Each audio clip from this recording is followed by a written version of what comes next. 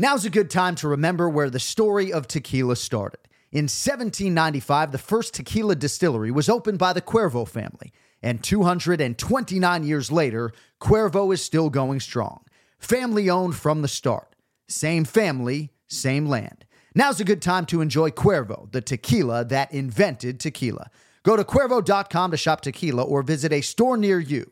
Cuervo, now's a good time. Trademarks owned by Beckley SAB to CV 2024, Proximo, Jersey City, New Jersey. Please drink responsibly. When you need mealtime inspiration, it's worth shopping Kroger, where you'll find over 30,000 mouth-watering choices that excite your inner foodie. And no matter what tasty choice you make, you'll enjoy our everyday low prices, plus extra ways to save, like digital coupons worth over $600 each week. You can also save up to $1 off per gallon at the pump with fuel points. More savings and more inspiring flavors make shopping Kroger worth it every time. Kroger, fresh for everyone. Fuel restrictions apply. Another day is here, and you're ready for it. What to wear? Check. Breakfast, lunch, and dinner? Check. Planning for what's next and how to save for it? That's where Bank of America can help. For your financial to-dos, Bank of America has experts ready to help get you closer to your goals. Get started at one of our local financial centers or 24/7 in our mobile banking app. Find a location near you at bankofamerica.com/talktous. What would you like the power to do? Mobile banking requires downloading the app and is only available for select devices. Message and data rates may apply. Bank of America N.A., member FDIC. San Antonio district judge resigns after a federal corruption probe. A former San Antonio, Texas judge goes to federal prison after pleading guilty to accepting bribes in exchange for rigging cases in his court. Angus McGinty committed the ultimate judicial sin. Why did you do it? I did it because I was foolish. Listen to How to Bribe a Judge on RevolverPodcast.com, Apple Podcasts, Stitcher, or wherever you get your podcasts. The John Anik and Kenny Florian Podcast. John Anik and Kenny Florian. I fucking love them. I can't get enough of them. Let's hear that Boston next. Big jab there from Duffy, and Frank Mir is hurt now. Down goes Duffy, out cold. Frank Mir does it again. Rock'em sock'em robots here. Oh my goodness. Hyperbole. There are a couple of absolutely self-involved bullshit artists. Here are your hosts, John Anik and Kenny Florian. You know, that bye week felt awfully long. Only 2 of those a year, but it's good to see my man Kenny Florian. It is Sunday, May 29, 2022. Hope everybody out there is in good health and good happiness on this Memorial Day weekend. It is episode 350 of the Anik and Florian podcast, and it feels awfully trivial, Kenny, to crack a microphone today and start complaining about the mixed martial arts scoring and judging without at least acknowledging just the absolute devastation in Uvalde, Texas, several days ago now. I don't really have anything groundbreaking to say as far as my opinions or my feelings in terms of mental health or guns or anything like that.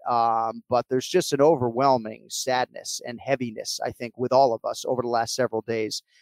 I went to game 5 of the Celtics and the Heat in Miami. And like, as soon as the game was over and I get back in my car, it's just overwhelmed by sadness once again, thinking about my daughter who is going into 4th grade and potentially having to deal with the reality that, like, for her 2 siblings, you know, she's gone. And obviously that is not the case, but for so many families it is. And, you know, I'm not Tim Kennedy, a guy who has devoted his life to, you know, helping people and solving problems necessarily. But I do believe, optimistically or otherwise, that this situation is finally going to affect change. I really believe that. And I'm hopeful for that. But it's been a sad few days here in the United States of America. Yeah, it's awful, man. It really is so sad. And again, as a dad who's got a couple kids, you know, I do fear for the future because sadly, I think there's a lot of people who are dealing with mental illness. And I think that from the pandemic, from people being locked inside to people losing jobs to being financially, you know, repressed in a certain way, shape, or form, to you know, just a lot of the issues that we're dealing with right now. I think it may get worse. And the problem is that you see something like this and you see another sick individual, an insane person, who sees this and goes, oh, maybe that's the way. Maybe that's what I'm supposed to be doing. I don't understand that mentality of someone who is going to go out there and take the life of an innocent child. But these cowards, these insane people are purposely targeting people or individuals or humans that are vulnerable. And I think that's an important point. And in the end, I don't know what the resolution is. I hope it's some kind of presence that is going to help to protect these kids. But it really is sad. My heart goes out to all those people. How do you even explain something like that, who has lost a child under those circumstances, when you expect your child to be safe at an institution of education, of learning? And I don't know. It's tough out there, and it's just, there's no words. Just so traumatic for that whole community. And I will say, if there is anybody in that community who happens to be a mixed martial arts fan or a UFC fan who has been affected, who is somehow listening to this podcast, I would hope you would reach out to us on social media, and we will stop at nothing to try to do whatever we can to try to help in any possible way. I'm not even going to get into sort of the response by law enforcement or lack thereof. But one thing I will just say, as a father and as a parent, it's a very hard thing, fatherhood. It's the hardest job I've had. Working for the UFC is pretty challenging in its own right, but being a father is very challenging. And oftentimes it's me who sets the tone for the day, right? Because my wife leaves, she goes and teaches, and I take the kids to school. And it begins then, right? Setting the tone for your kids and the energy that they're going to have. There are plenty of days where, even with my say coffee, I wake up in a fucking shit ass mood, and I got to make sure that my kids don't feel that energy. And I just think there's a responsibility for all the parents out there to try to just make decisions that are going to make your kids happy and make their lives a little bit easier. I'm not saying coddling necessarily, but there is a saying that says a mother is only as happy as her saddest child. And you just don't know everything that they're dealing with. Thankfully right now, when my kids get bullied, they confide in me, but there may come a time that they won't. But we got to talk about mixed martial arts. That's enough about that. But to everybody in Uvalde, Texas, we've been thinking about you nonstop, and hopefully we do hear from some people, and we can try to help in any possible way. So we were idle last week, so I do want to get into UFC Fight Night, Holm versus Vieira, if I could. And we do have some thoughts, of course, on the scoring and the state of judging and some of the misconceptions that I believe are out there. But can we talk about the fight a little bit between Ketlen Vieira and Holly Holm, if that's allowed? I thought both parties had their moments in the fight. I thought Ketlen Vieira landed the more damaging strikes, even if when I watched it live, I thought the effective grappling of Holly Holm in those clinch situations maybe was enough to give her the fight 48-47. But by and large, I thought Ketlen Vieira was rewarded for, being the more damage-doing athlete that night. What'd you make of the main event from a couple weeks back, my man? Yeah, listen, I agree with you. What's surprising is all those people that are saying it's a robbery. Like, you got to read the rules. And again, go back to that interview with Sean Sheehan that we had. I think that is becoming more and more of an important episode as we look back on that, and as we look forward to, how these fights are going to be scored. So anyways, I think we all like to think that we are aware and what we're doing and when we're doing something. And I think there's a lot of people that think that they can multitask when they do something. You can't. And it's important that when you're watching the fight to be able to hone in on just what's going on. I don't care if it's John Anik calling the fight, if it's Kenny Florian calling the fight, whatever it is, watching the fight with no volume, I think says a lot. And you can kind of see the impact that the strikes have on the body, whether it's a cocking of the head back or whatever. But again, if someone is talking in your ear, or if someone's distracting you, if you're on your phone and you're driving, you can't do the primary job 100%. So when I went back and watched the fight the other day, I scored it completely different than how I scored it before. And it just is because I was able to kind of focus on it.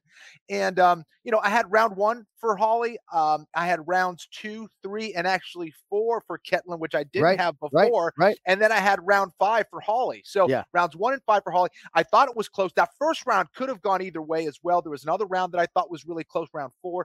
But I think John, you nailed it. It comes down to that. The impact of the strikes, who were landing the more powerful strikes versus the cage control. If those rounds were close, right, or very even, then it would come down to that cage control or, who was dictating, the grappling, I guess, control there, which was largely Holly Holm or, mainly Holly Holm. But I didn't have a problem with this. I thought Ketlin won the fight.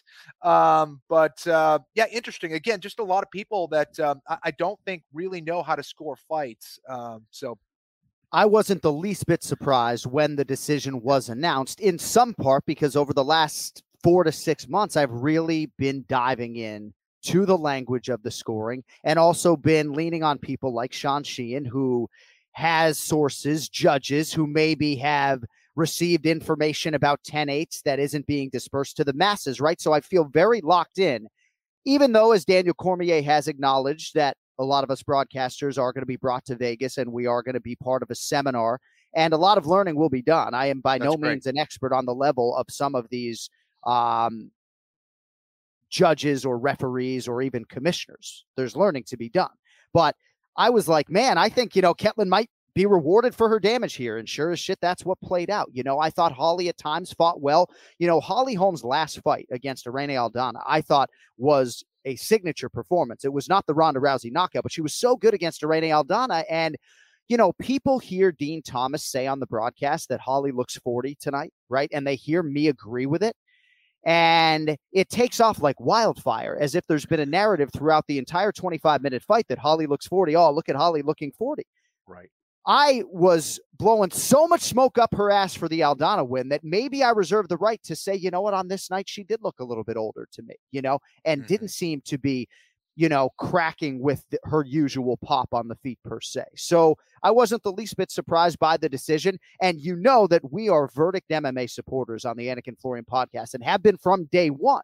But I do believe in terms of the mass audience, there's a lot of learning to be done. Print out the scoring, read the criteria, and also you can look at the trend of judges right now. Clearly you can see A, damage reigns supreme, and B, which I don't like, Ken Flo, they seem to reward striking more than grappling. I really believe that there is a slight pendulum swing towards the striker over the grappling. I agree with everything you said right there.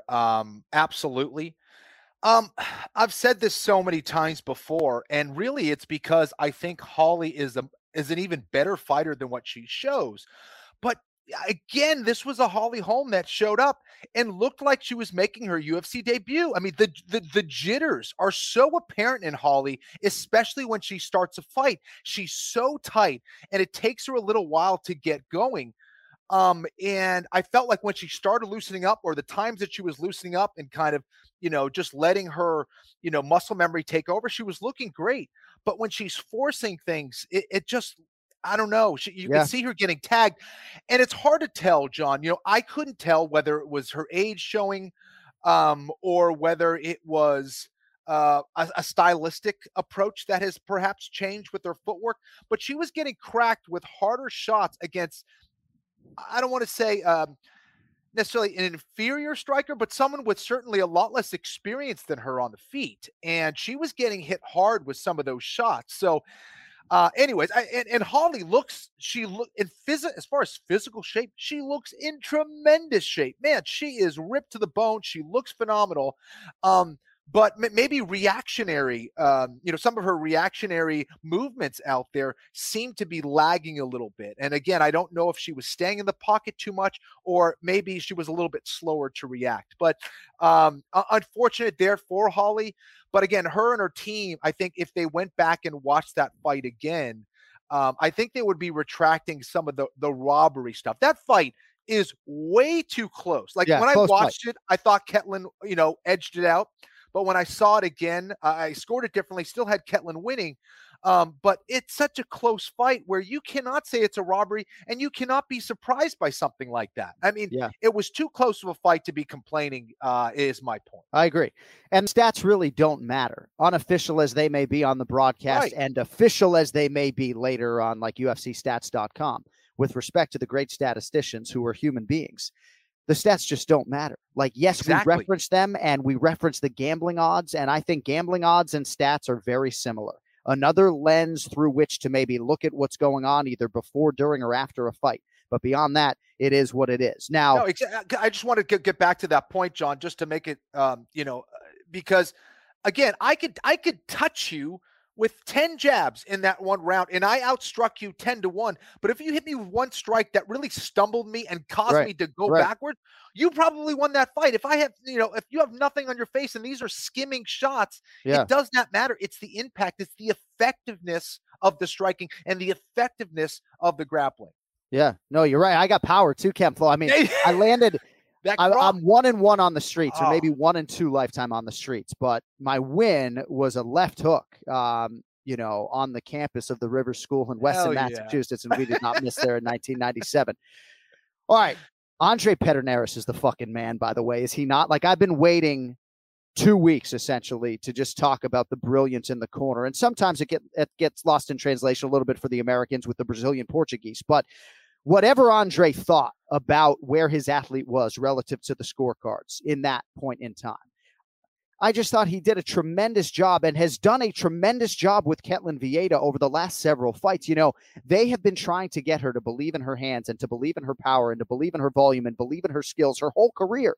And just to see veins popping out of his neck in between every single round, I really think in some way he willed his athlete to a better performance. And, there's my Andre Pederneiras appreciation. I don't know if you have anything to add on that. Obviously, you have fought against him in the Jose Aldo fight in the opposite corner. But dude, tremendous coach. Obviously, you see what he's done technically with all of his fighters and the style that he's had them come out with. Just one of the best coaches in the world who does not get enough credit.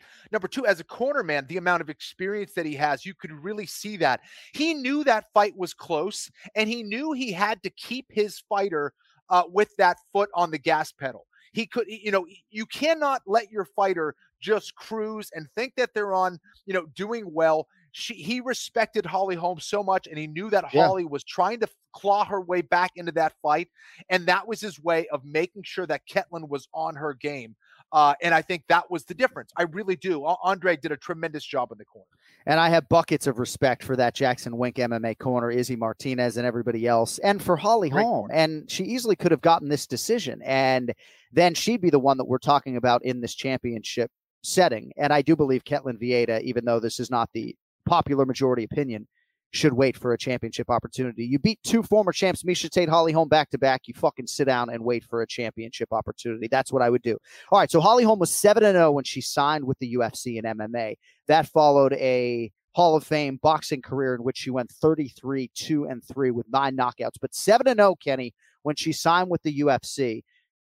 What do you think her UFC record is, Holly Holm? I don't 7-6. 7-6. Wow. So she is, I think, 1-4 in UFC title fights, the last of which came against Amanda Nunes in 2019, and has just the one finish over Betch Correia dating to the Ronda Rousey head kick knockout. And again, neither here nor there, like first ballot Hall of Famer for me, but you're talking about a fighter who was the champion, Holly Holm, for like 111 days or something like that. So she has all of this motivation and drive to be a champion for longer than 3 months. And obviously this was a significant setback as far as that goal is concerned. All right. I want to hit on a couple other things if we do have the time. Longo's going to join us here in a minute, but who knows the extent of his punctuality today and his hair and his fucking headphones. Yeah, still no Ray. What a fucking shocker. And again, Minuteman going to be upset. I bang on the guy right before, during, and after. Instagram got hacked. We have a lot to get to with Ray. Michel Pereira against Santiago Ponzinibbio. Another split decision loss for Santiago Ponzinibbio. I do believe Pereira deserved to win this fight. I have so much respect for my colleague, Santiago Ponzinibbio. You talk about like championship hunger. I mean, this guy leads the fucking league. And this is obviously a tough setback for him in his mid to late 30s. But I thought this was just an outstanding fight as expected. What do you have for us on Pereira and Ponzinibbio? Yeah, listen, both those guys, I don't think they know how to do anything else than fight an exciting fight. So this was a perfect match, really exciting fight, back and forth. Those guys are warriors. And I think for Pereira, he needed something like that. Again, this is one of those where he's going to learn a lot from it and still got the win, which was huge for him. But yeah, for Ponzinibbio, this was a tough one. He really needed this. And I think not that, Pereira's a good fighter, but he's not a top 5 guy yet, right? So for Ponzinibbio to lose against Pereira, who's been climbing the ranks, I think this is going to hurt him a little bit. But Ponzinibbio is a damn warrior, man. He's proved it time and time again. And I'm really happy for Pereira, who is locked in and had to dig deep again. Nice to see him in his last 2 wins really have to dig deep to get the job done. And I do believe Ponzinibbio, and I take him at his word, that on any given Saturday night, there are guys in that top 10 that he can beat, but he just hasn't been able to get over the hump. And, I think the championship window might have closed for Santiago Ponzinibbio, just given the back-to-back losses now to Jeff Neal and Michel Pereira. All right, breaking news on the Screws, 11:30 a.m. Eastern on a Sunday. We have Raymond Peter Longo. Let us get to the weekly Ray Longo Minute. It's now time for the Ray Longo Minute. I want you to punch a hole in his fucking chest.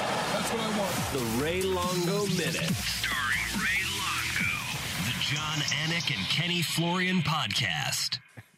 Jesus we need the rest of your head, dude. We need the rest of your head. Where the fuck is this thing? Hold on. There we go. Hey. Is that better? Yeah, that's better. I mean, there's nothing like your voice. No, there's nothing like your voice on a Sunday morning. As easy as Sunday morning. Right. You're one of those guys. Yeah. Big Lionel Richie fan. Are you a big Lionel Richie fan? You could tell us. No, I don't. Not inordinately, no. But I was singing Jesus Christ Superstar. Oh. You know the musical? Of course I know the musical. Jesus Christ Superstar. And you're the fucking superstar. I mean, yeah. Raise your hand if you saw the championship parade there in Nassau fucking County. Ray Longo. Man. No cutthroats like the city of Boston, but that was pretty special. If you don't know what I'm talking about, you can go to my Instagram or go to Aljamain Sterling's Instagram. It seems like Ray Longo's Instagram has actually been hacked. Is that right? Dude, I'm working. We're working on it now, but man, what a cocksucker! What a I don't even get what the hell they're doing, but what a piece of shit this guy is. So crazy. I will say that. Sorry, can I jump in here? Yeah.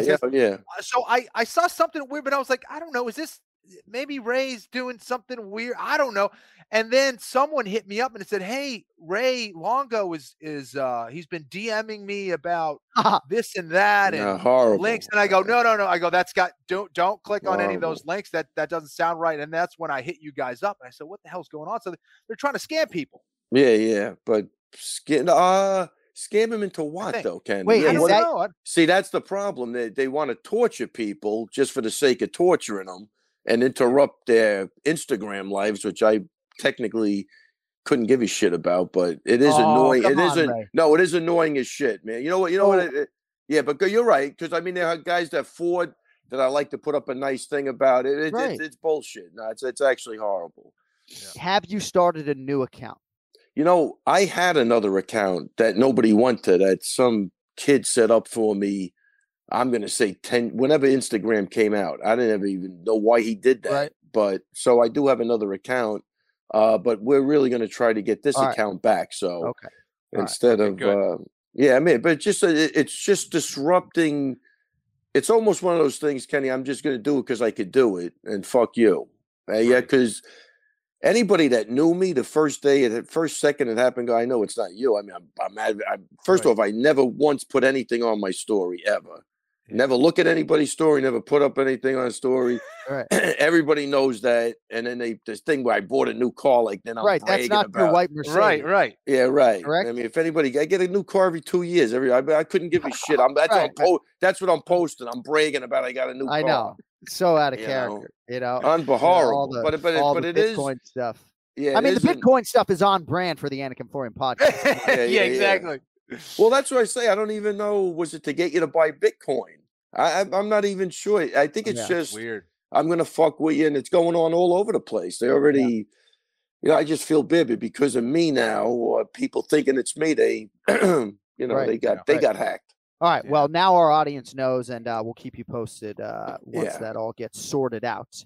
And wait. Let me one more thing, John. On that. Fuck Instagram too. They have done nothing at this point. Nothing. They don't even care to do anything.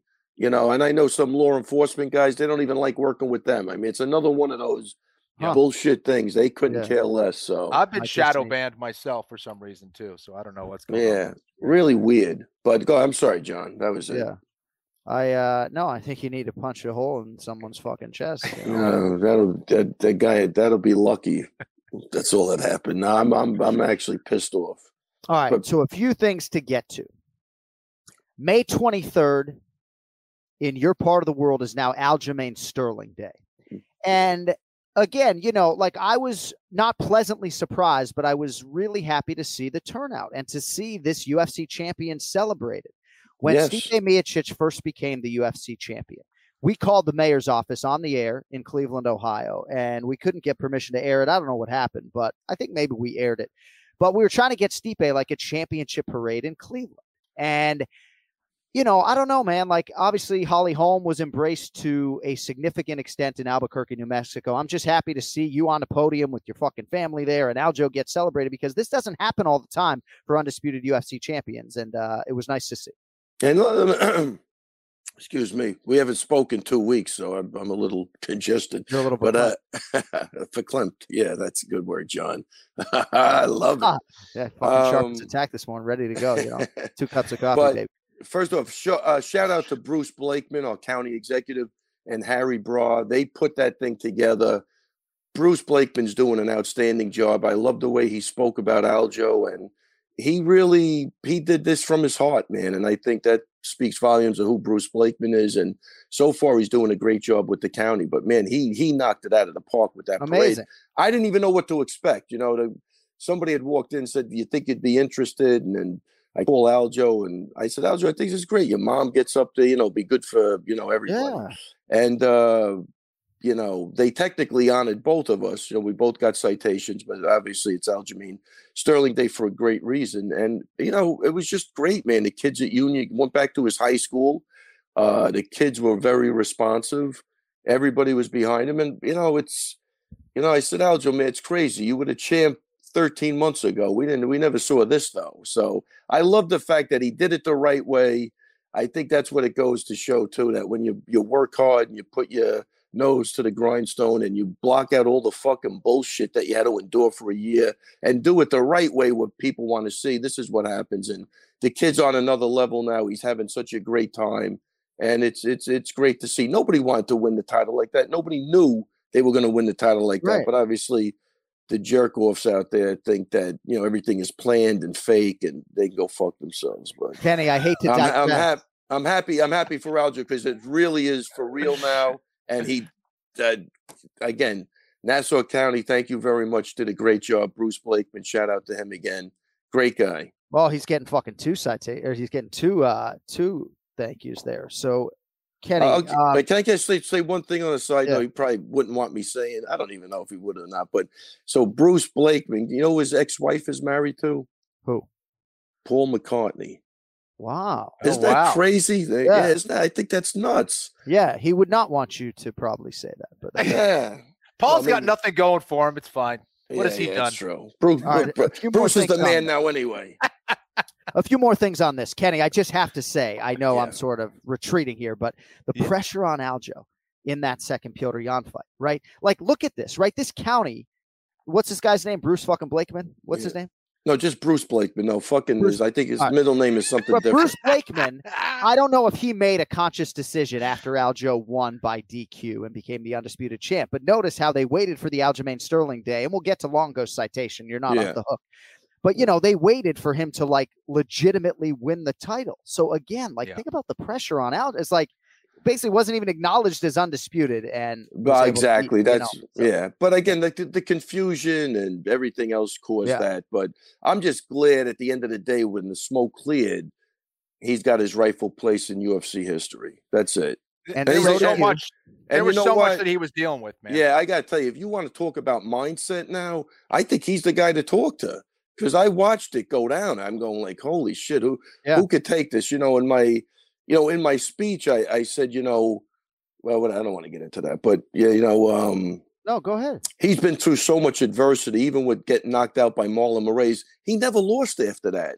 He came back from a vicious knockout and ran off those wins consecutively until he got to the championship, which I don't think that's easy to do for anybody. So this is the guy, and he looks like he's maturing into such a great champion. He's not changing. And, he said something at the scrum, the press scrum after the fight, that I was laughing my ass off. He's like, "Look, I don't want to be known as the champ. I just want to be known as Blue Collar Aljo." And I got to tell you, I'm starting to realize you got to really read between the lines with him. He's a great kid. He really is. He's a great kid. I love watching him grow, and he's just going to get better and better. I really mean that in everything. You know, we were doing a DraftKings shoot in Arizona, and he sort of said he didn't want to be called champ, but I was like, well, I can't honor that request necessarily. It's a bad habit, I guess, either can I.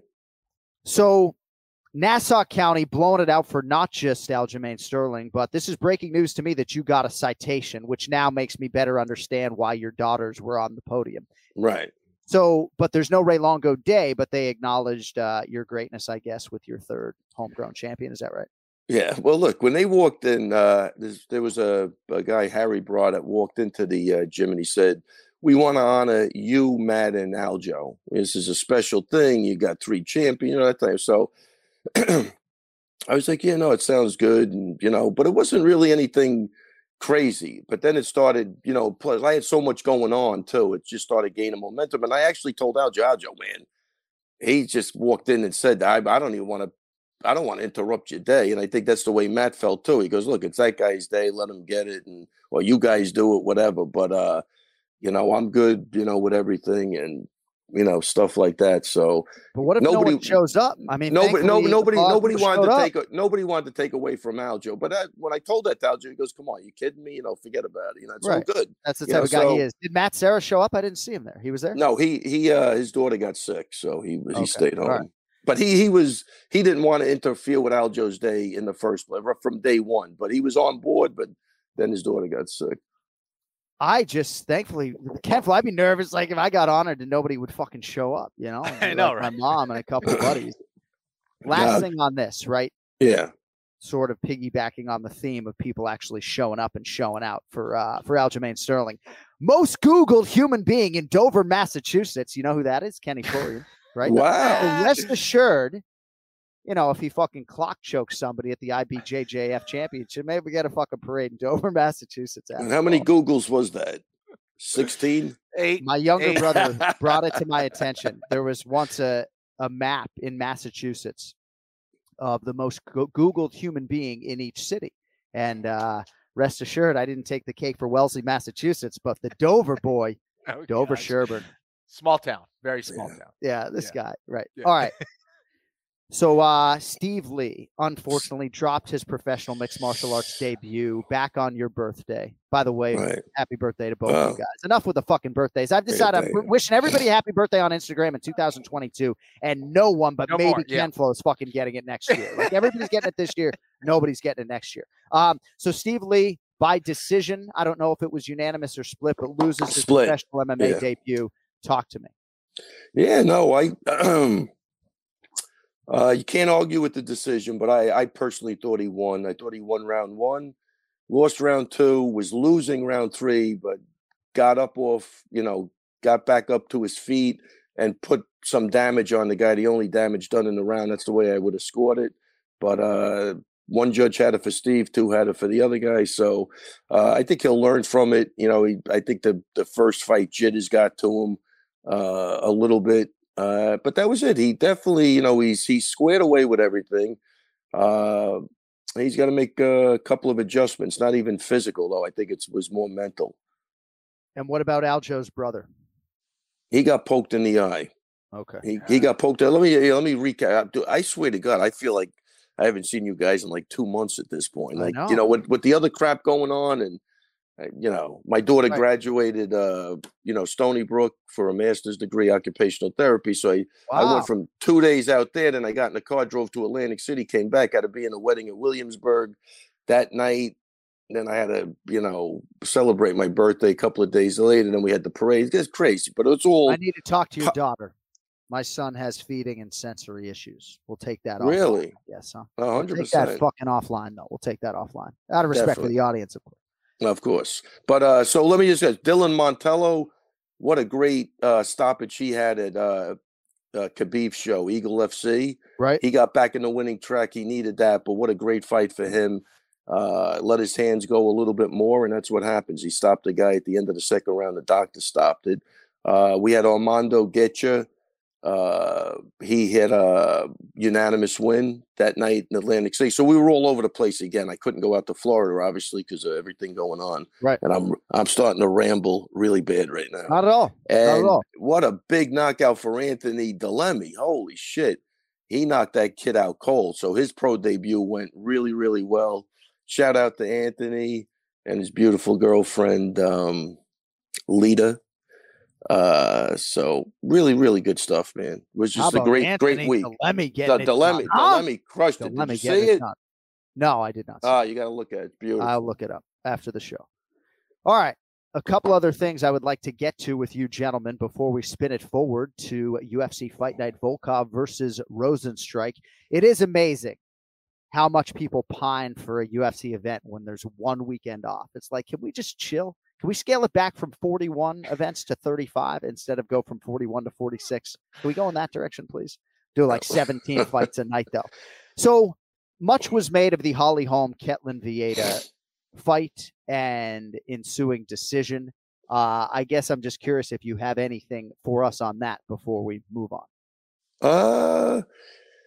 Yeah, I thought that was the night where Ponzinibbio fought. Correct. I thought Ponzinibbio won that fight too. Close fight. Close fight.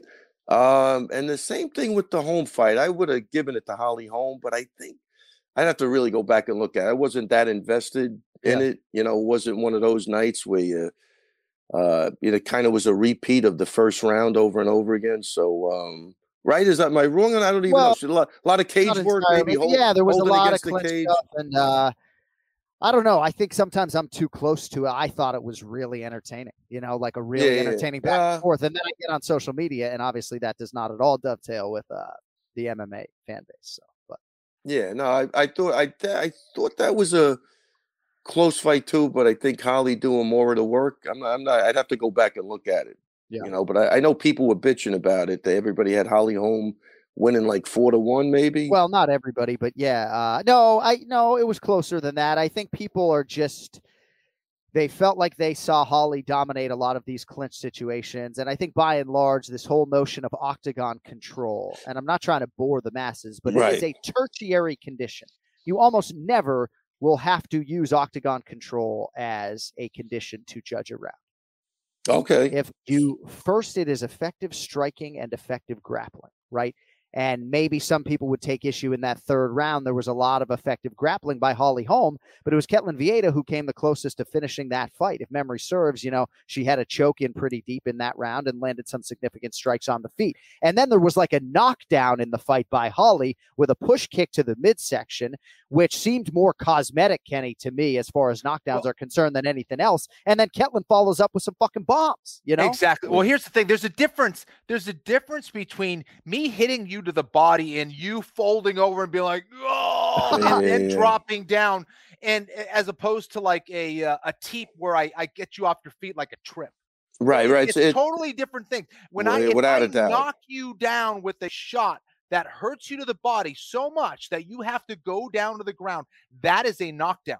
If I push you off your feet, that is not a knockdown. That's like a takedown. So that was the difference in round 4. I remember, and when I went back and watched round 4, I was like, Ketlin won that round. Ketlin won that round. She was landing way bigger shots in that round than Holly was. And anyway, so that's so you do think they got it right then? I thought Ketlin won. I thought it was close, but I had Ketlin 3 rounds to 2. Yeah. I almost never go back and watch, and I did go back and watch those middle rounds, and my scorecard swung. But initially watching it live, I thought Holly won, but I thought it was close. Yeah. I mean, that's my brain right now. That's what I'm seeing. It was a close fight. I thought either girl could have won, but I wasn't I wasn't looking at it. I wasn't invested in it like that. So, All right. I know this is a little bit old in terms of when this happened, but I'd like to do this sometimes in the nature of time. I'm going to throw out a couple names from that Ketlin Vieira Holly Holm card and see if you guys have anything on them. Chidi and Njokuani. How do you not feel great for this guy, right? $100,000 in bonuses with a second straight first-round knockout, and this was a vicious elbow against Duško Todorovic. Really feel good for him, given how long it took him to get to the UFC. Jailton Almeida looks like a guy that can contend at heavyweight and light heavyweight. Now, I understand that he was fighting Parker Porter, who's probably the 30th ranked heavyweight in the UFC. And I think if you talk to Tyson Chartier privately, he would have said that he did not advise Parker Porter taking this fight. But Jailton Almeida is an absolute monster. I'm curious if you guys have anything on him. And then Chase Hooper, who is really evolving and took advantage of the developmental time. He does cut a lot of weight. He seems to be doing it the right way. I do think eventually when he grows into his frame, he might have to be a lightweight, but bonus for Chase Hooper as well. I don't know if you have anything for me on any of those guys, Ray Longo. Yeah, I got absolutely nothing. Yeah, I was at a wedding and I watched the main card. That was it. So that's fine. Ken I got to go back. Did you see Jailton Almeida?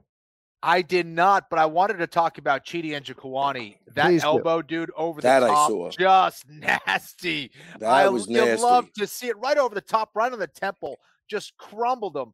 Yeah, good stuff there. All right. Well, I would encourage people to check out Jailton Almeida and just wanted to give him a little bit of shine. Really good dude. And, you know, sometimes there are these Brazilian fighters who are so eloquent through translation.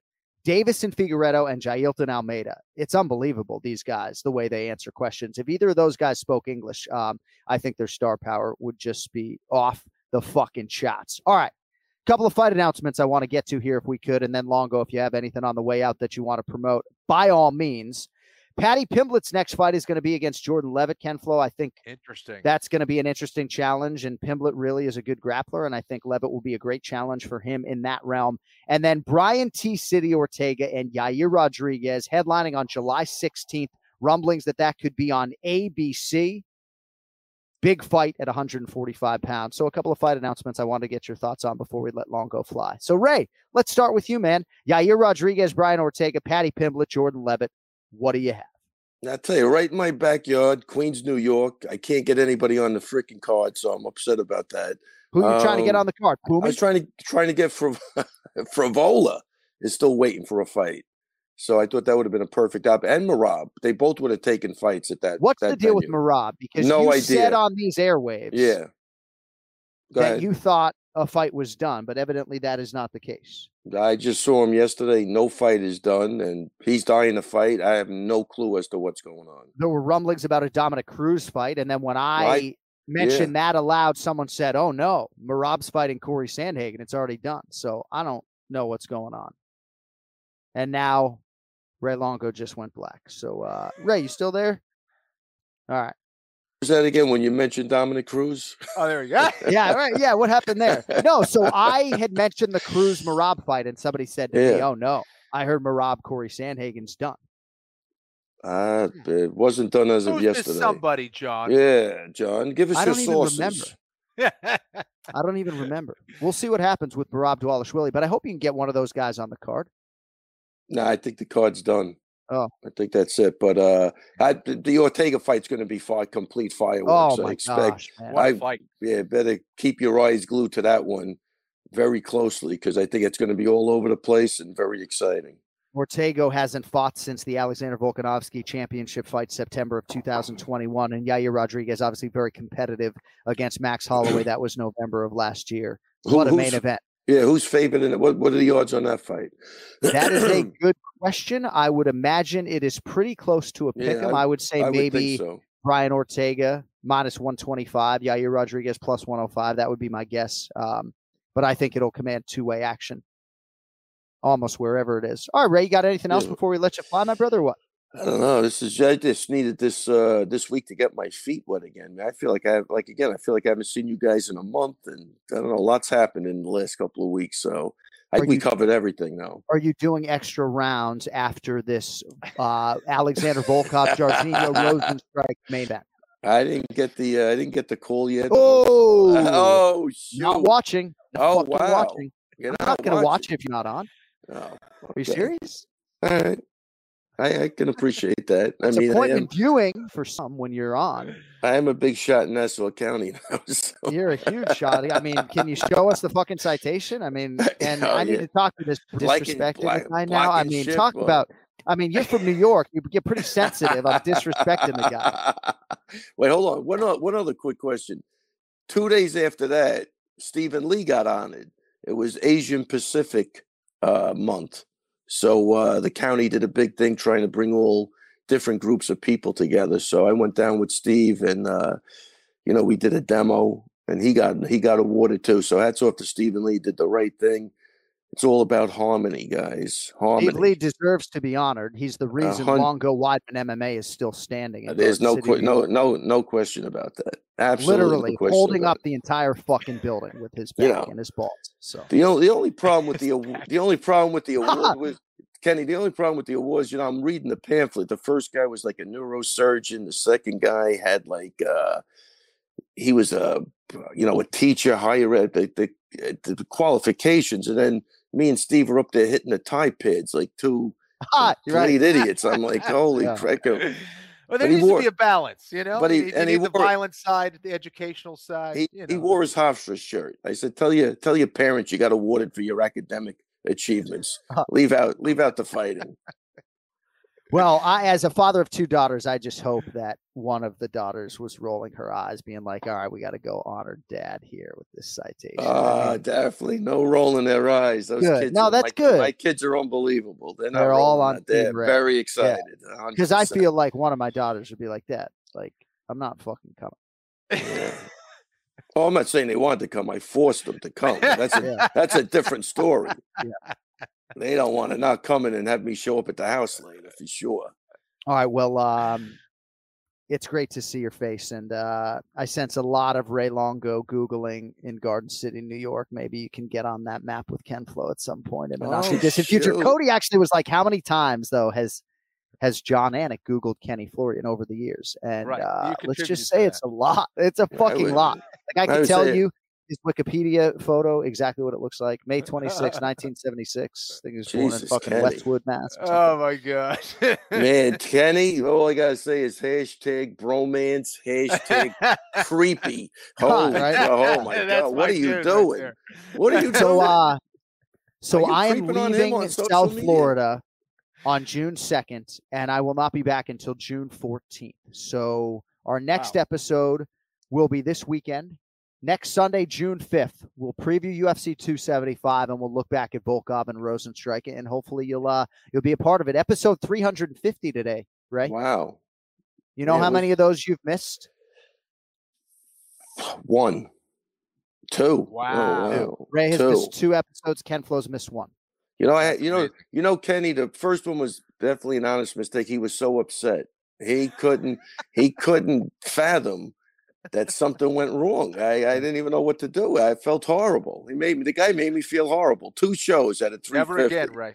Never again. As Akon would say, put that blame on me. Okay, put that fucking blame on me. Hey, have a great rest of your Sunday. Have a great Memorial Day weekend. Red's a good color on you, and we'll talk to you on June 5th, all right? All right, guys. Thanks. I will talk to you next week, and have a great Memorial Day weekend. And people, stay away from my Instagram until it's fixed. I feel absolutely horrible about what's going on, but it is what it is. All right. Take it easy, guys. Here on the Anik Florian podcast. Take care. Totally helpless without that Instagram. See, that's all I would say on the way out, right? I mean, the Minutemen are so fucking sensitive. Cody, please get him out of here. Just please. The Ray Longo Minute, right? So that's the Ray Longo Minute, man. Very sensitive lot of you out there think I'm banging on Ray on the other side. Like, he can take it. He can take it. You can take it.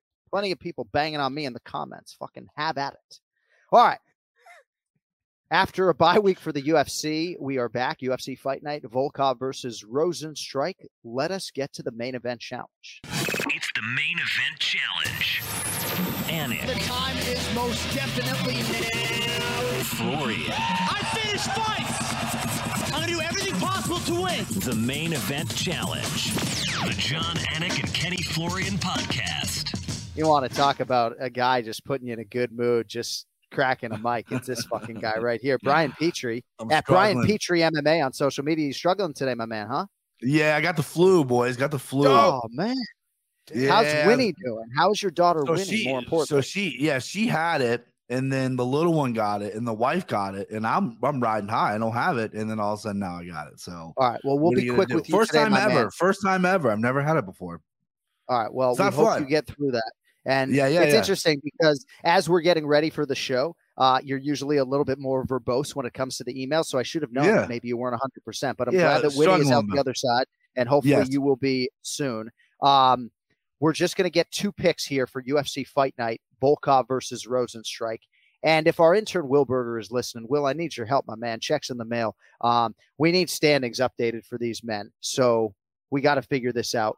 I do believe that that Team Petrie has the lead, but we really don't know where that. I'm an ice cold man. Yeah, I lit some incense. I DM'd Jared Cannonier to try to get some of his crystals. Man, I need to bounce this around. I'm trying something. I've been ice cold past couple weeks. Is your hair a little bit lighter, or do you just have like new TV lighting in your studio? No, I'm using a different camera, and then there's lighting, and my hair is looking pretty light. Yeah. All right. Well, no, I just again, listeners don't like that I focus on that. So let us get to the predictions. We'll start with the co-main event. Movsar Evloev, -380. Dan Ige, +290. This is a huge number. Maybe Evloev deserves this respect. He's 5-0 in the UFC, 15-0 overall, former M1 Global Bantamweight champion. He's American top team trained. Last win for him came against Hakeem Dawodu about a year ago, Bri. He was in line to face Ilia Topuria in January, but came down with COVID-19. Big co-main event spot here for Movsar Evloev. Your thoughts on him against Dan 50K Ige? Yeah, this is what we call a real deal fight, because Ige has the better resume. He's only lost to the real deal guys. Is Evloev a real deal guy? He's shown that he's capable of being one. He had a lot of finishes outside the UFC, in the UFC, all decision wins. His last fight with Dawodu, he dropped that 3rd round. He kind of coasted a little bit. He's like, I got 2 in the bank. I'm going to drop this 3rd one. You can't do that against Ige. And this price is high, boys. It is high. Ige, again, cream of the crop, guys. That's all he's fighting. But I just have this tendency to look at Dan Ige as a guy that might be just maybe, is he going to be the benchmark for the division? Is he ever going to get one up on these guys? Because he's lost to Josh Emmett, he's lost to Korean Zombie, he's lost to Calvin Kattar, but his biggest wins ever Edson Barboza, but a lot of people don't think he won. Is he a benchmark guy, or is he a real talent guy? We know he's tough as nails. No one puts him away. He's durable. He trains with a good camp. He has really good skills. And then Evloev, again, is coming to the UFC. He's had some good wins, but he hasn't fought any of the competition that Dan Ige has. And my big thing is, when you look at Ige's record, he's never really fought a pure grappler like Evloev is. Ige, has a jiu-jitsu background. He's a black belt, but he's never really fought a pure grappler like Evloev is, who is evolving as well, going to American top team, which is a great place for him to evolve his game. But he is a pure grappler. Ige is a live dog for sure, but I like Evolev's skills here. I think he's improving. I think he's going to come out, and I think he needs to dominate as well. That Topuria fight was a fight I had circled. I was looking forward to that fight when that obviously fell through. But 155 is a beast in the division. You have to really dominate and put a stamp on your name, or you're going to get lost in the shuffle. So I like Evloev here, even though I hate the number. I'm a chalk boy. I got it on my shirt. I'm going to play it safe here. I'm going to go Evloev here. Yeah. And I think analytically, you really handicap the fight well, especially playing sick, Brian, man. And we appreciate that. Next time, don't be afraid to bang in.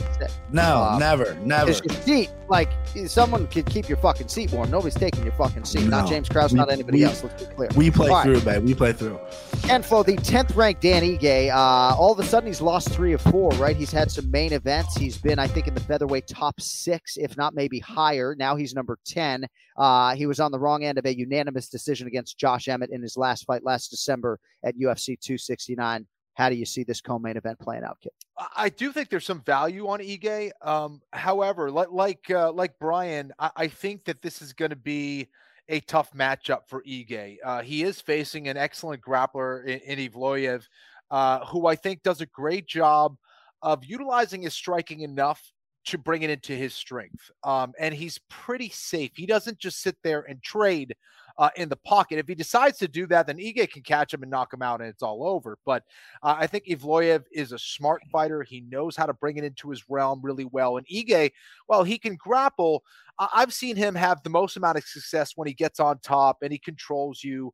and has some good ground and pound. I don't see that happening here against Evloev. He's just going to be too good of a wrestler, I think, to succumb to anything like getting taken down or potentially getting swept or reversed there. And I don't see Ige being dangerous enough off of his back to do anything to Evloev. So, yeah, I got Evloev here as well.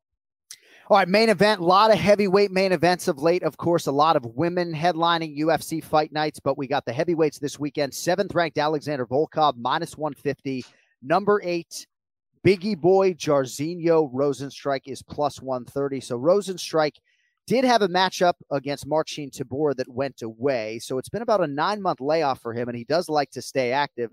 Volkov, of course, as you boys know, ran into the Tom Aspinall train back in March. Loser here likely will never fight for the title. Winner on the other side will have won 2 of 3. Brian Petrie, who do you have in the main event? I'm a bit surprised Volkov's coming back so quickly. I mean, I know he didn't get knocked out, but he got knocked around a little bit by Aspinall in that fight. But, that's just proves the type of savage this 44-fight vet is. I mean, the guy's nails.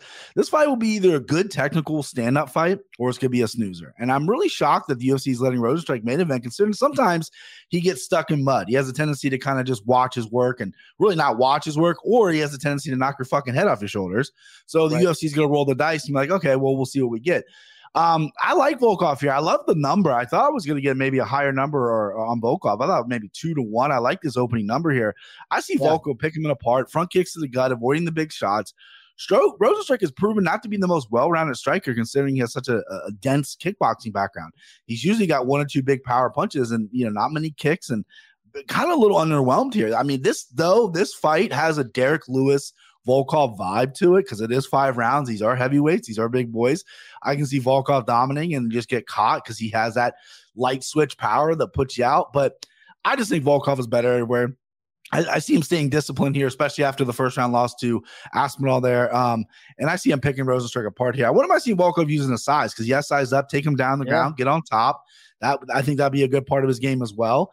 And unless we get a Doug Flutie Boston College Hail Mary from Rozenstruik, I see Volk by decision here. I'm very, very confident in that. And yeah, I like this. I like this number. I'm all over this number, boys. Maybe Rozenstruik will split Volkov's lip wide open with a few seconds to go in the fight, as he did against Alistair Overeem. Ken Flo, it does seem as though our last few fighter meetings with Biggie Boy have been rooted in this conversation about turning patience into activity, right? He loves to counter. He does sort of idle at times in the fight. But maybe this will be the fight that he gets back to just being the killer that obviously has a lot of knockouts to his credit. What do you feel about this main event? Yeah, John, I think Rozenstruik really needs to do that here against Volkov. He needs to be aggressive. If he tries to lay back or he tries to cruise through any of these rounds, I think that's where Volkov's really going to take over. When you have a guy who is a striker who is that tall and long and utilizes a lot of those long-range weapons well, if you back up or if you cruise or if you stay on the periphery, you're going to get picked apart, even if you are a very good striker.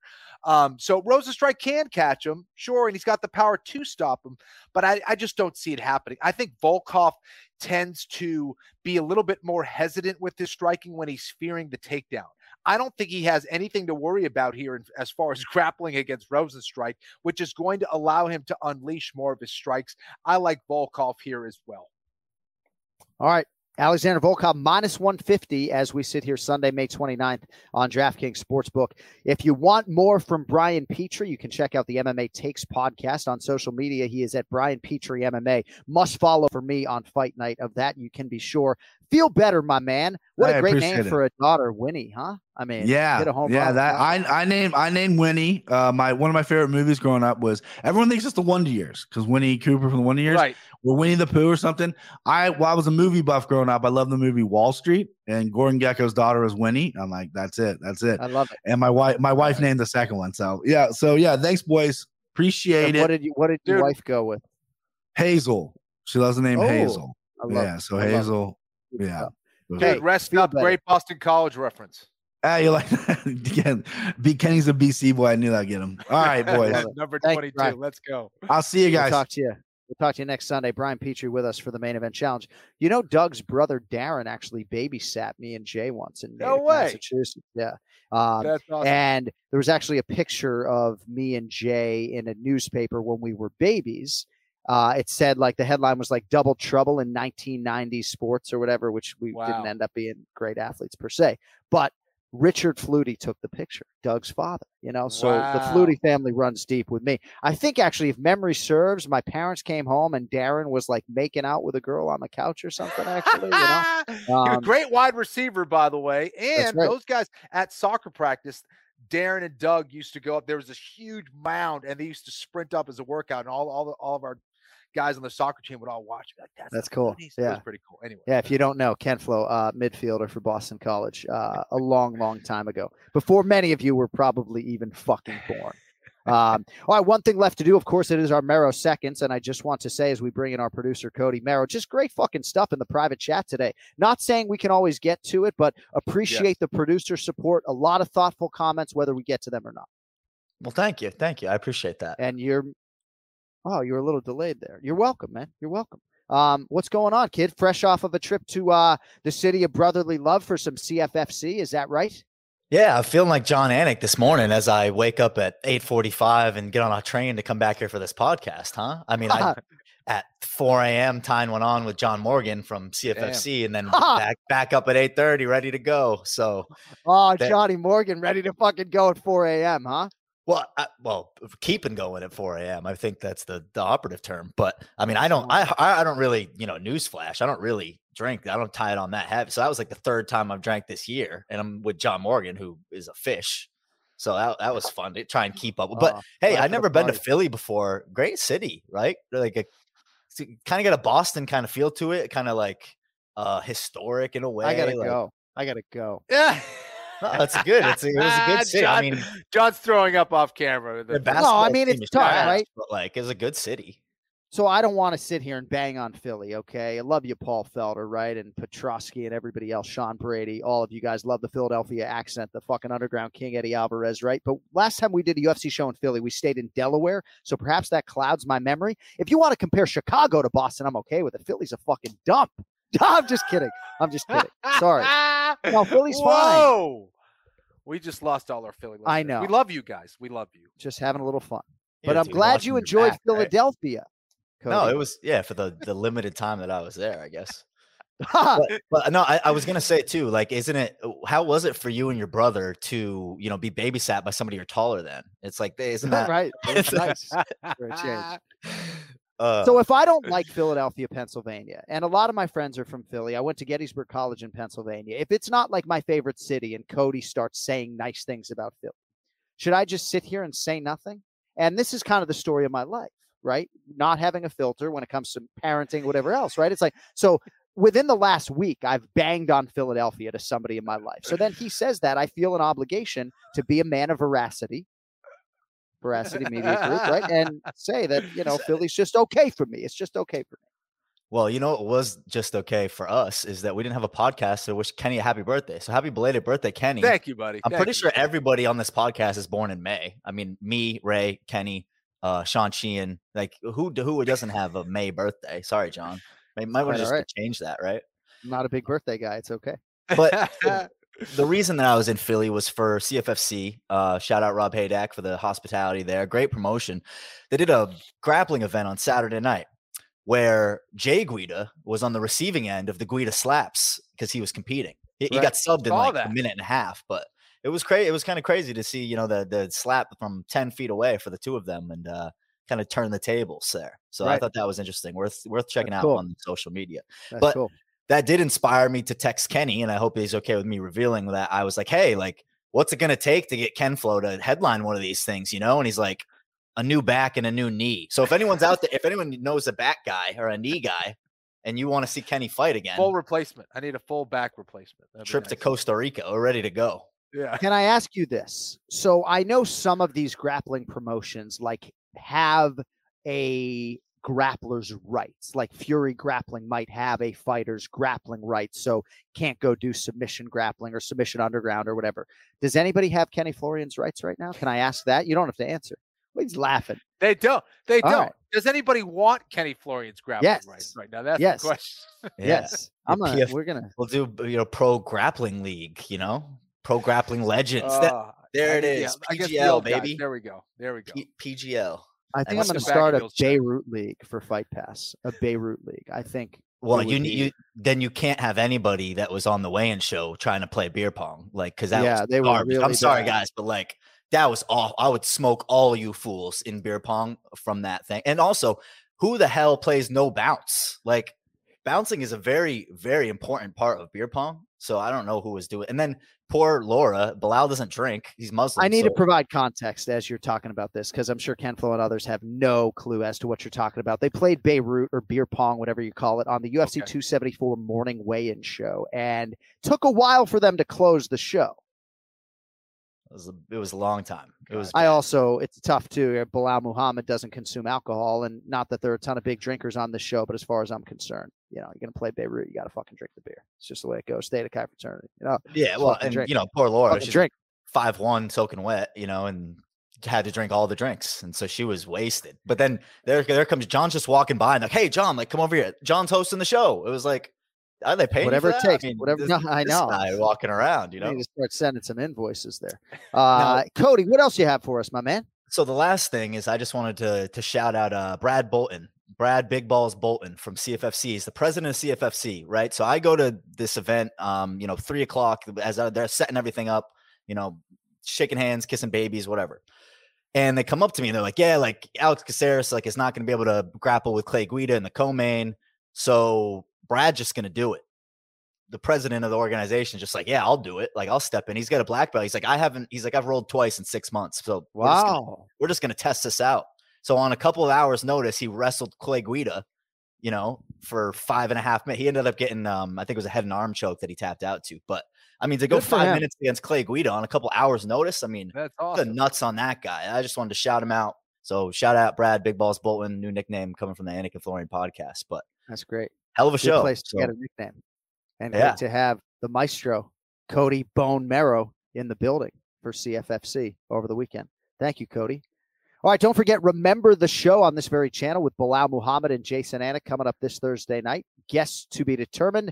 If you want Anik and Florian podcast merchandise, AnikFlorianPodcast.com. You can find your One More Sleep shirts at millions.co. New Singapore designs set to hit in the next 5 days or so. And KennyFlorianMartialArts.com. And I have to get my cell phone because I have something to promote that is going on in Titletown in Boston, Massachusetts. So Ken Flo, on Saturday, June 4th, from 10 a.m. to 1 p.m., seminar is free for all Florian Martial Arts Center members, $80 for non-members. This will be at the Florian Martial Arts Center there on Webster Street in Brookline, Massachusetts. Is that right?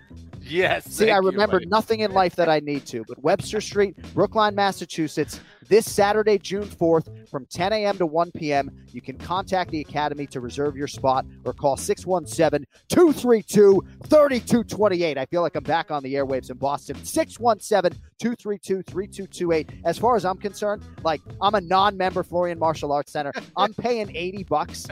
I'm showing up no fucking gi. I'm not training. I'm just going to show up, spend my $80, try to get a picture with Ken Flo. It all goes down this Saturday, June 4th.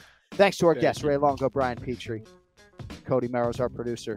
Don't forget, we're on UFC Fight Pass, not now, but very soon. Big things to come. And we look forward to sharing that with every last one of you. Thank you guys for listening. Thank you guys for watching. Thank you guys for subscribing. We're trying to grow this channel as best we can. We appreciate your support along the way. With all of that said, for Ken Flo, I'm John Anik, Uvalde, Texas. We're praying for you. Love you all. We'll talk to you guys next Sunday, June 5th. Until then, see you later.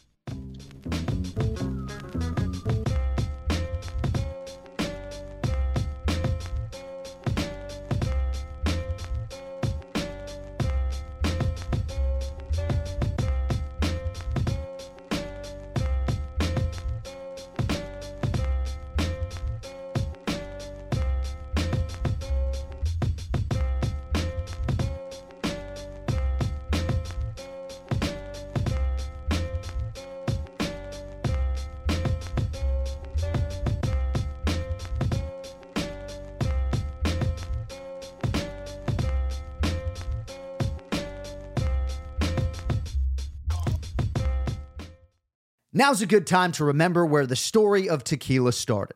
In 1795, the first tequila distillery was opened by the Cuervo family, and 229 years later, Cuervo is still going strong. Family owned from the start. Same family, same land. Now's a good time to enjoy Cuervo, the tequila that invented tequila. Go to Cuervo.com to shop tequila or visit a store near you. Cuervo, now's a good time. Trademarks owned by Beckless AB to CV 2024, Proximo, Jersey City, New Jersey. Please drink responsibly.